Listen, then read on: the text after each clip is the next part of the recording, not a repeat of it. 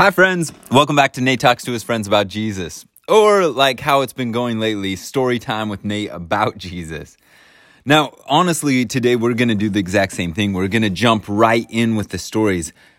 They're so compelling, they're so good. But I want you to remember that they're not just random stories. They're a carefully curated selection. So what are these stories telling us about the nature of the God? Why did they grab these stories out of all the possible stories? What did they tell us about the nature of God, and what did they tell us about our relationship to Him? Got it? I want you to think about this as we go through here. All right, let's jump in. Mark chapter 5. Jesus and his friends go over to the other side of the Sea of Galilee to a place called Gadarenes. I'm going to say that wrong. Gadarenes. It's on the east coast of the Sea of Galilee, and large Gentile population. They keep pigs over there. And as they arrive, they are immediately met out of the tombs by a man with an unclean spirit. Now, this guy, just goes nuts. Nobody can tie him up. They can't chain him down. Anytime they manage to get handcuffs on him, he straight up busts them to pieces.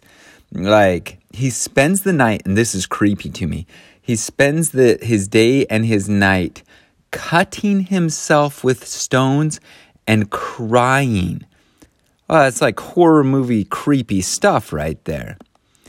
But when he saw Jesus from far away, he runs to him and worships Jesus and cries with a loud voice, "What have we to do with thee, Jesus, thou Son of the Most High? I adjure thee by God that thou torment me not." Now remember, one of Mark's main deals is to convince you that Jesus is not just some backwoods redneck, but actually the Son of God. And strangely enough, he does this by repeatedly having demons testify of Jesus. Now, why that selection? Well, number one, they don't have the veil over their minds, right? And so it's creepy, but accurate witness in some ways. Other than that, though, I'm really kind of thrown why he has this happen over and over. Maybe just that it does happen over and over, and that's why he includes it. But Jesus says unto him, "Come out of the man, thou unclean spirit." And he says, "What is thy name?" And he answered, "My name is Legion, for we are many," meaning the demons, spirits possessing this individual. There's more than just one. And forthwith Jesus gave them leave, and the unclean spirits went out and entered into the swine. And the swineherd ran violently down a steep place into the sea. There were about 2,000 swine, and they were choked in the sea and drowned. I gotta be real with you. This story confuses the heck out of me. I get the healing of this guy. I get the healing of an individual that nobody else could come close to touching here. But just why does the unclean spirits want to go into the bodies of pigs? Why does Jesus let them? Why do they immediately drown themselves? Well, I think I get that a little bit, but I don't know that I get it completely, but I think there's a central point here on how important our bodies are. Don't waste your time here on planet Earth. This story just illustrates how wonderful it is to have a physical form. Stop living in your mind. Stop living virtually. Be alive right now. It is so infinitely valuable to be alive. Now, the swine weren't just random feral swine. They were actually a herd of swine, and there's swine herds. The people keeping the swine ran when they see a bunch of pigs just charge into the ocean. This is the Sea of Galilee. This isn't normal behavior. And so they run into the city and ask what they should do. And when the people of the city come, they see the guy who was possessed sitting, clothed, and in his right mind listening to Jesus. And this freaks them out. This is so beyond what they would expect. They're just what is going on here? And the eyewitnesses told the people in the city how it all went down and how this guy was freed. And for whatever reason, they began to pray Jesus to depart out of their coast. I don't know if it is because of the death of the pigs. If it is, Jesus kind of puts these Gentiles behind the eight ball. It's just a weird story in that way. I need clarification. But here's the part that's not weird. When Jesus gets back into his ship, and for all intents and purposes, it kind of seems like he crosses the sea for this one man. That's telling you something about God. And the man he healed prays for him, like just pleads with him that he can just follow him. But Jesus doesn't let him. Like some people, Jesus is like, sell all that you have and follow me. And some people pleading to follow him are told, go home to thy friends and tell them how great things the Lord hath done for thee and how he has had compassion on thee. And to this guy's credit, he doesn't whine, he doesn't barter. He departs and he publishes in the Decapolis how great things Jesus had done for him. One of the first missionaries in this kind of Gentile section. And just, it seems like Jesus is working case by case here. Frequently, he tells people to not tell anybody about what's going on. And then he tells this guy to go out and become one of the first missionaries. It really is just individual by individual with Jesus. Well, anyways, they get over to the other side of the Sea of Galilee, and there's a bunch of people gathered there, almost expecting him to come. And one of the people that are there is a high-up guy in the synagogue, a guy named Jairus. And he falls down on the ground like, I don't know when the last time you felt so moved with desire and humility that just you would do anything, that you just fell at the feet of somebody and begged them for their help. That's what this man does. And this is a big humiliation for this guy who's a ruler. And you hear why. He says, my little girl's going to die. Please come and put your hands on her so that you can heal her and she'll live. I love this stance of confidence that Jairus makes, right? I don't know if this is the stance we usually take. Usually our stance when we approach God is desperate, but it's full of fear for the worst case scenario rather than faith in the best case scenario. We got to do some mental work on that, I think. And so Jesus follows him, and there's a bunch of people following him, following Jairus, and they thronged him. Isn't that a great old English word? Just is so more impactful than what we use. And as the people are bumping into him, thronging him, there's a certain woman which had an issue of blood for 12 years.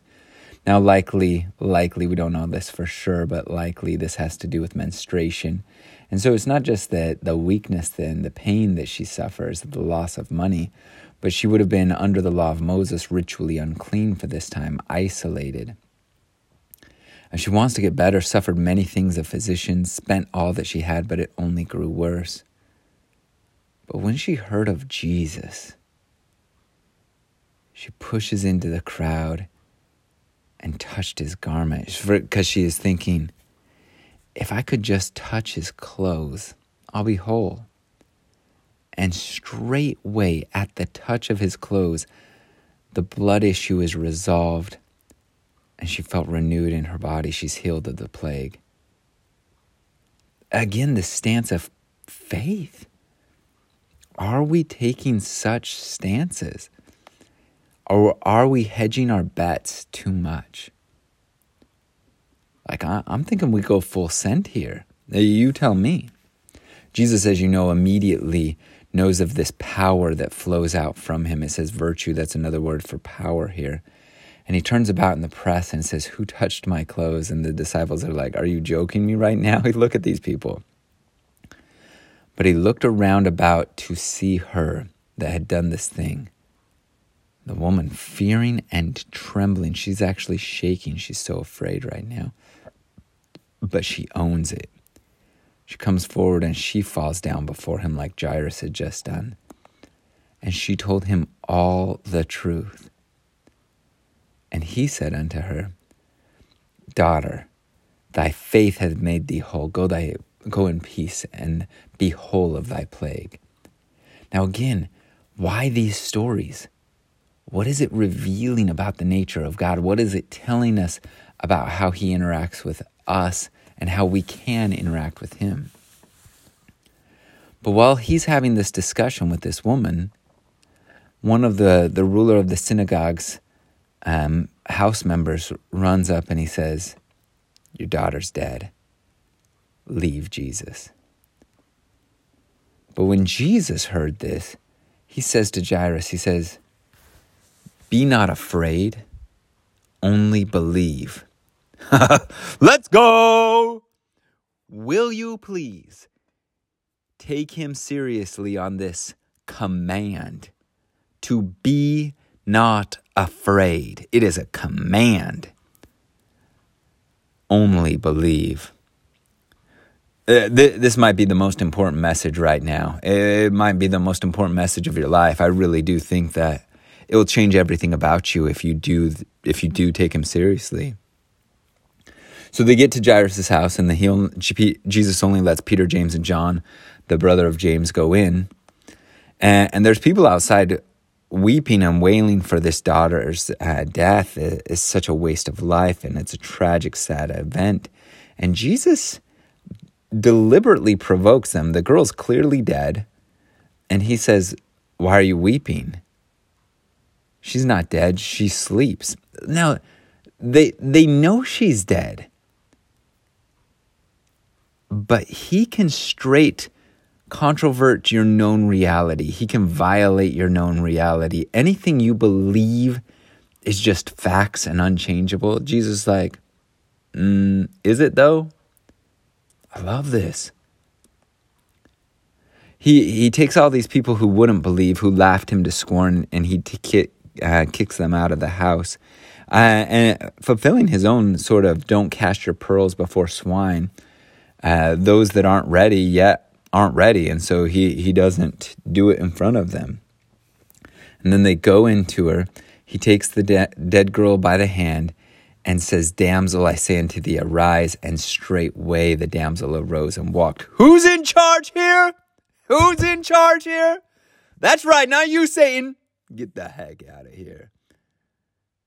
She rose up and she walked. She's 12 years old. She's my daughter's age. And they were astonished with a great astonishment.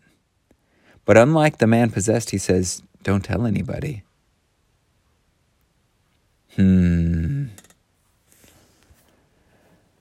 Let's keep going. This man is so compelling. Matthew chapter 9. And when Jesus departed, 2 blind men followed him, crying, Jesus, thou son of David, have mercy on us. And the people are like, shut up. But they just keep yelling, Jesus, have mercy on us. And finally they get to Jesus' house. And Jesus turns and he says to them, do you believe that I am able to cure your blindness? That's a big thing. Like, we cannot cure blindness right now. Even with LASIK, we can only make bad vision temporarily perfect, right? Like, curing blindness? And without hesitation, they said, yes, we do. And he touches their eyes and says, according to your faith, be it unto you. Be watching. What do these stories tell us about our relationship to God? According to your faith, be it unto you. And their eyes were opened. And Jesus tells them, see that no man know it. But they just can't help it. Once they depart, they spread abroad his fame in all the country they're at. And as they go out, there comes another guy, a guy who can't speak, a guy dumb, and it says possessed of a devil. And when the devil was cast out, he was able to speak. And the multitude is just like, what is going on here? But as the Pharisees see it, they're like, he's just casting out devils through the prince of devils. He's just like the devil in charge of other devils. And Jesus goes about all the cities and villages, teaching in their synagogues and preaching the gospel of the kingdom and healing every sickness and every disease among the people. See, what Jesus is doing is he's setting himself up in direct opposition to Satan. Every time he heals a sickness, every time he overcomes death, every time he causes the blind to see and the dumb to talk, and when he brings people back to life, he is saying, this is the kingdom of God here. Satan, you might be usurping authority temporarily, but I'm the one in charge here. And when he saw the multitudes, he was moved with compassion on them, because there so many are coming that they don't bring enough food. And he's just like, it looks like a sheep with no shepherd. And he says to his disciples, man, there's so many people that need help. The harvest truly is plenteous, but the laborers are few. So he's like, pray therefore that the Lord of the harvest will send forth laborers into his harvest. In other words, let's get some helpers. And so he does just that. He's got a group of individuals who have been following him closely for some time now. And Jesus goes up into a mountain, and he calls a few of these disciples who have been with him for a good little bit, and they came to him.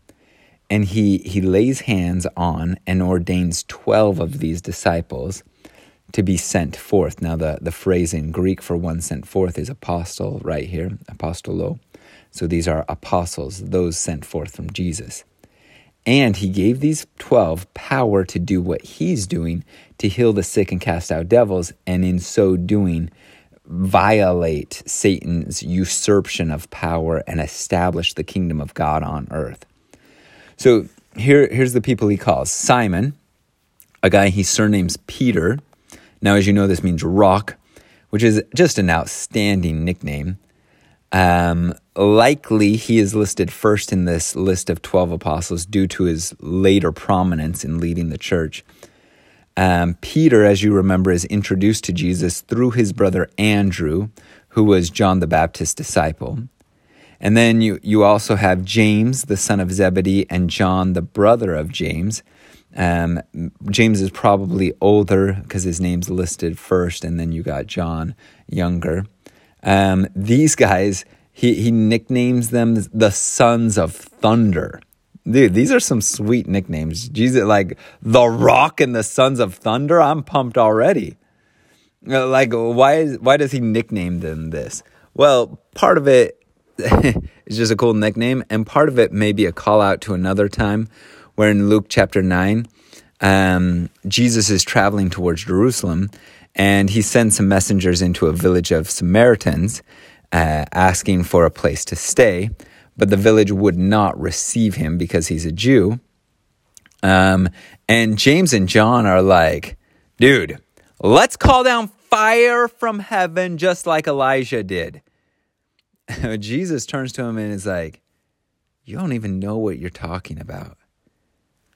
I'm not come here to destroy people. I'm come here to save people. So this nickname Sons of Thunder may be a little bit of a reminder of who Jesus' true identity is, and just like, hey, some of their passion, right? Now you remember Peter, James, and John. John was also a disciple of John the Baptist, and so he and Andrew are kind of the first two to interact with Jesus, and John's likely the one that introduces his brother James to Jesus. So then we got Andrew coming next. We talked about him. And then there's a guy named Philip. And you remember Philip meets Jesus in John chapter 1 after Jesus' baptism. He's from the same town as Andrew and Peter are. And then you have Bartholomew. We don't know much about him unless he is also Nathaniel, who Philip went and told about Jesus. But that's kind of a weak link to say Bartholomew is Nathaniel, so we don't know. Then you got Matthew. He's a tax collector, just absolute Jewish sellout. People hated him. Turned disciple and gospel author of Matthew right there. Then you got Thomas. We don't know how Thomas joined up with Jesus, but we'll hear from him later on in the story. And you got James, the son of Alphaeus. And so when Jesus calls Matthew to follow him, Levi is described as the son of Alphaeus. So some scholars take this to mean that Matthew and James are actually brothers, but the other brother pairs are all like clearly mentioned as Peter and Andrew and James and John. So maybe they're brothers, and maybe they just have two dads named Alphaeus, kind of like you would have two dads named Jake, right? Then there's Thaddeus. Thaddeus's first name is probably actually Judas, but then Judas Iscariot does Judas Iscariot things, and it's kind of like being named Adolf in the 1950s. So he is, Judas Thaddeus is variously known as Jude Thaddeus, Judas Thaddeus, Jude Thaddeus, Jude of James, or Lebbeus. So that's why you get that different name. Then you got Simon the Canaanite that Jesus calls to be one of his apostles. He's one that we don't know a lot about, most likely the appellation Canaanite. Doesn't come from being in the land of Canaan, but rather from the town of Cana or Cana. That's where the waters turn to wine. It's probably where he's from. He's also known as Simon the Zealot. We don't know if this is because he was just zealous, or more likely it was that he was a member of the Zealot group that believed in establishing a Jewish theocracy through force, rebellion, and assassination. That's possible. And then finally, there's Judas Iscariot. Yeah. Iscariot means the man of Kerioth, and we don't know what that means. It may be a corruption of the Latin word Sicarius, meaning dagger man, the group that we talked about with the Zealots that were known for committing acts of terrorism by assassinating people in crowds and using long sicari, long knives hidden in their cloaks. This interpretation is problematic. It could be that Iscariot means the liar or the false one from Hebrew. We just don't know. But there's your 12. And when Jesus had called unto him these 12 and gave them power against unclean spirits, against Satan in particular, to cast them out and to heal all manner of sickness and all manner of disease, he says, as you go, preach, saying, the kingdom of heaven is at hand. Notice Jesus' message is about his kingdom on earth. I think we're missing it when we focus on our individual acts. It is about being in God's kingdom. Who is saved? Everybody in the kingdom. What does it take being associated with King Jesus? It's not like, are you good enough? It's, are you in the kingdom? That's the difference here. It is a complete rebellion against Satan's corruption of this earth, right? He says, go out and oppose Satan, heal the sick, cleanse the lepers, raise the dead, cast out devils. Freely have ye received, freely give. What a great line. Now, don't worry about money. Don't take gold or silver or brass in your purse, nor scrip for your journey. Don't even take 2 coats or extra shoes or extra staves. Like, you are worthy. I will take care of you. Or trust me, take this leap of faith. And whatever city or town you enter into, inquire who is worthy, or in other words, who's interested, who's welcoming, who's substantial. And there abide until you go thence. And when you come to a house and salute it, and if the house be welcoming and take your message seriously, or in other words, worthy, let your peace come upon it. And if they be not welcoming, or if they don't take your message seriously, let your peace return to you. And whosoever shall not receive you, nor hear your words, when you depart out of that house or city, shake the dust off your feet.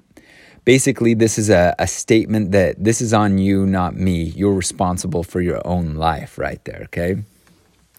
And he says, if that happens, I'm telling you, destruction is coming. It's going to be worse than Sodom and Gomorrah in the day of judgment. Now, guys, I'm sending you out to establish my kingdom. And you're basically sheep in the midst of wolves. It's a dangerous world out there. So I need you to be wise. But you, wise as serpents, but harmless as doves. I need you to be smart about how you're doing it. Use your head in how you interact. Paul, you're going to see, is going to be a masterpiece of doing this. But beware about men, because they're not going to like your message. They're going to scourge you in their synagogues. You're going to be brought before governors and kings for my sake, and testimony against them. And they're going to deliver you. But when they do, take no thought how you shall speak. Like, stop worrying about the future. Stop planning. Stop fretting. What a good message for us. For the words you're going to speak are going to be given to you in that same hour. Listen to this counsel. Stop this endless repeat of what you're going to say, what you're going to do next, how you're going to act in every scenario. Just trust God and go with the flow. It'll work.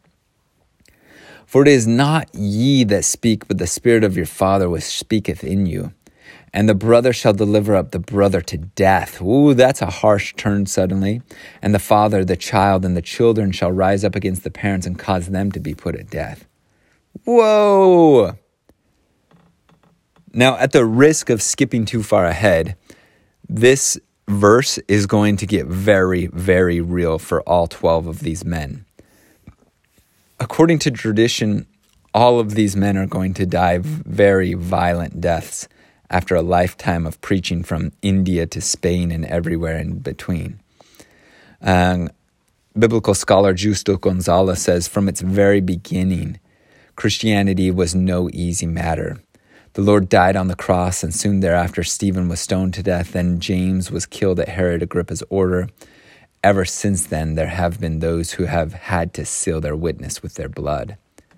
Like we said, Stephen stoned to death. James of Zebedee, John's brother, he's beheaded. Philip is going to be scourged, imprisoned, and then crucified. Matthew is going to get slain with a big old halberd or axe. James, James the younger, is going to be beaten and then stoned and then have his brains dashed out with a fuller's club. Matthias, who fills the place of Judas Iscariot, is going to be stoned and then beheaded. Andrew, Peter's brother, is going to be crucified on a cross transversely, meaning in the shape of an X. Mark's dragged to pieces. Peter crucified upside down. Paul beheaded. Jude, also known as Thaddeus, crucified. Bartholomew beaten at length, and when he doesn't die, he was crucified. Thomas is thrust through with a spear. Luke is hanged from an olive tree by idolatrous Greek priests. Simon Zelotes is crucified. John cast into a cauldron of oil. And it doesn't stop with then. Like, under the Romans, you have Christians that are crucified. Some are dressed up in animal skins and have angry dogs released on them and attack them. Women are dragged behind mad bulls. Some Christians are impaled on stakes and then lit on fires as garden lamps at parties. Yeah. Jesus isn't joking when he says, ye shall be hated of all men for my name's sake. It's real. It's real for them. But, he says, he that endureth to the end shall be saved. This is different than Mormon's constant refrain in the Book of Mormon that if you keep the commandments, you shall prosper in the land. Can you reconcile those two? What do you make of that? Jesus goes on to the 12. He says, when they persecute you in a city, go to another city. Go to all the cities, right? You guys, as my disciples, are not above the master. If they have called me Beelzebub, how much more shall they call you who are of my household? But don't be afraid of them. Nothing is covered that won't be revealed. I'll tell you in the darkness that you speak it in the light. Fear not them which kill the body, but are not able to kill the soul. Are not 2 sparrows sold for a farthing? And one of them shall not fall to the ground without your Father. Like, the very hairs of your head are numbered. God knows you. He's watching you. What is this? What is Jesus telling you about himself? What is he telling you about his Father? What is he telling you about our relationship to him? Fear ye not, ye are more valuable than many sparrows. Whosoever shall confess me before men, him will I confess also before my Father which is in heaven. Whosoever shall deny me before men, him will I also deny before my Father which is in heaven. Don't think that I'm come to send peace on earth. I'm not come to send peace, but a sword. Jesus, you can't say that. That does not make a good Christmas carol. Boy, man, Jesus, who is he? Listen to this. Jesus says, I am come to set men against one another. I'm come to set a son against his father. I'm come to set the daughter against her mother. I'm come to set the daughter-in-law against the mother-in-law. And Jesus is seriously, you can't say stuff like that. Jesus doesn't talk like that. A man's foes shall be in his own family. He that loves his mother or his father more than me is not taking me serious, is not substantial enough. He that loves son or daughter more than me is not worthy of me. Ho, ho, ho! What do we make of that one? That one stings, man. I know plenty of people who worship at the altar of family rather than the altar of God. And it gets tricky. When it comes to God, if we worship God himself rather than the sauce on top, right? Like, what do we really worship? C.S. Lewis, as you know, I just think he's genius at helping us understand that. And he takes on this idea of who we worship and what we love in his book, The Great Divorce, which if you haven't read, go read it. It's outstanding. And so there, you have Pam, who is a ghost, and then the late Reginald, that's a spirit, and you have her son Michael. Now, Pam's son Michael died when he was still a boy, and it's clear in the story that Pam never recovered from this death. And so in this story, The Great Divorce, there's kind of an in-between space between earth and heaven and hell here. And Pam, as a ghost, wants to see her son. And Reginald, this ambassador from heaven, is sent to meet her to help her get into the presence of God. But when Pam sees Reginald, she's clearly disappointed. She says, "Oh, Reginald, it's you, is it?" "Yes, dear," said the spirit. "I know you expected someone else. Can you, I hope you can, be a little glad to even see me for the present?" "I did think Michael would have come," said Pam. And then almost fiercely, "He is here, of course. He's there, far up on the mountains." "Why hasn't he come to meet me? Didn't he know?" "My dear," Reginald says, "don't worry, it will all come right presently. It wouldn't have done, not yet. He wouldn't be able to see you or hear you as you are in the present. You'd be totally invisible to Michael. But we'll soon build you up." And I love this imagery C.S. Lewis uses here. "Well, when am I going to be allowed to see Michael?" "There's no question of being allowed, Pam. As soon as it's possible for him to see you, of course he will. You need to be thickened up a bit." "How?" the ghost says. The monosyllable was hard and a little threatening. "I'm afraid the first step is a hard one," said Reginald. "But after that, you'll go on like the house on fire. You'll become solid enough for Michael to perceive you when you learn to want someone else besides Michael." There we go. You'll become solid enough when you learn to want someone else besides Michael. I don't say more than Michael, not as a beginning. That will come later. It's only a little germ of a desire for God that we need to start the process. But Pam's response is chilling. "Oh, you mean religion and all that sort of thing? This is hardly the moment, and from you of all people. Well, never mind. I'll do whatever is necessary. What do you want me to do? Come on, the sooner I begin it, the sooner they'll let me see my boy. I'm quite ready." But she doesn't really get the physics of heaven, and so Reginald tries to explain. "Pam, do think. Don't you see that you're not beginning at all as long as you are in that state of mind? You're treating God only as a means to Michal. But the whole thickening treatment consists of learning to want God for his own sake. And you'll feel Pam's frustration here when she says, you wouldn't talk like that if you were a mother. We can identify with that, I think. She is a mother who's lost a son.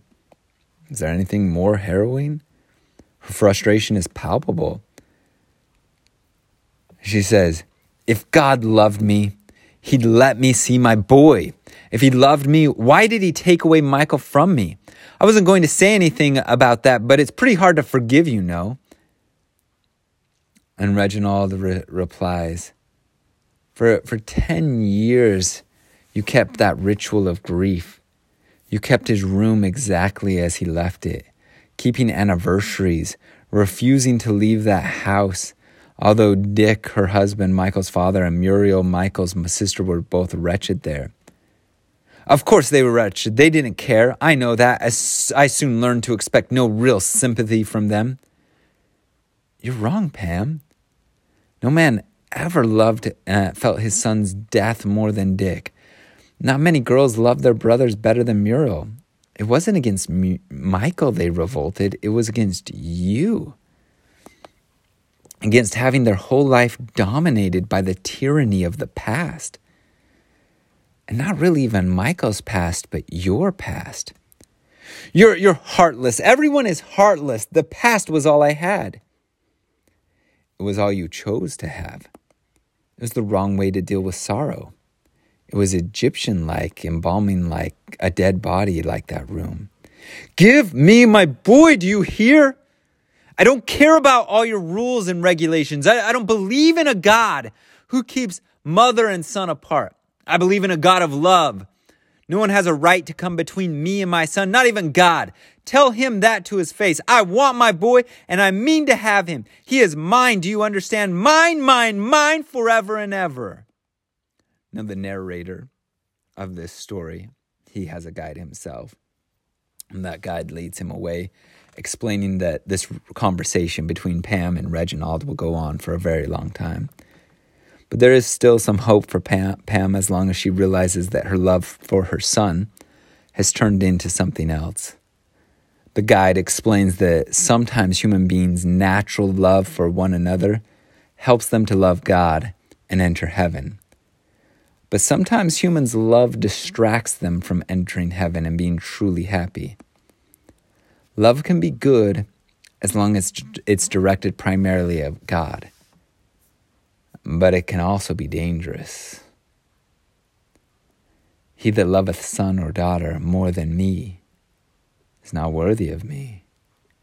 He that loveth father or mother more than me is not worthy of me. That's some next level doctrine right there. He goes on, he that receiveth a prophet in the name of a prophet shall receive a prophet's reward, and he that receiveth a righteous man in the name of the righteous man shall receive a righteous man's reward. And whosoever shall give to drink one of the little ones a cup of cold water only in the name of a disciple, verily I say unto you, he shall in no wise lose his reward. And so they go out, they departed, they go through the towns preaching the gospel and hailing everywhere. But when Jesus' friends hear about him sending out messengers to proclaim that the kingdom of God has come, they go out and they try and commit him. They try and lay hold of him and say, he is beside himself.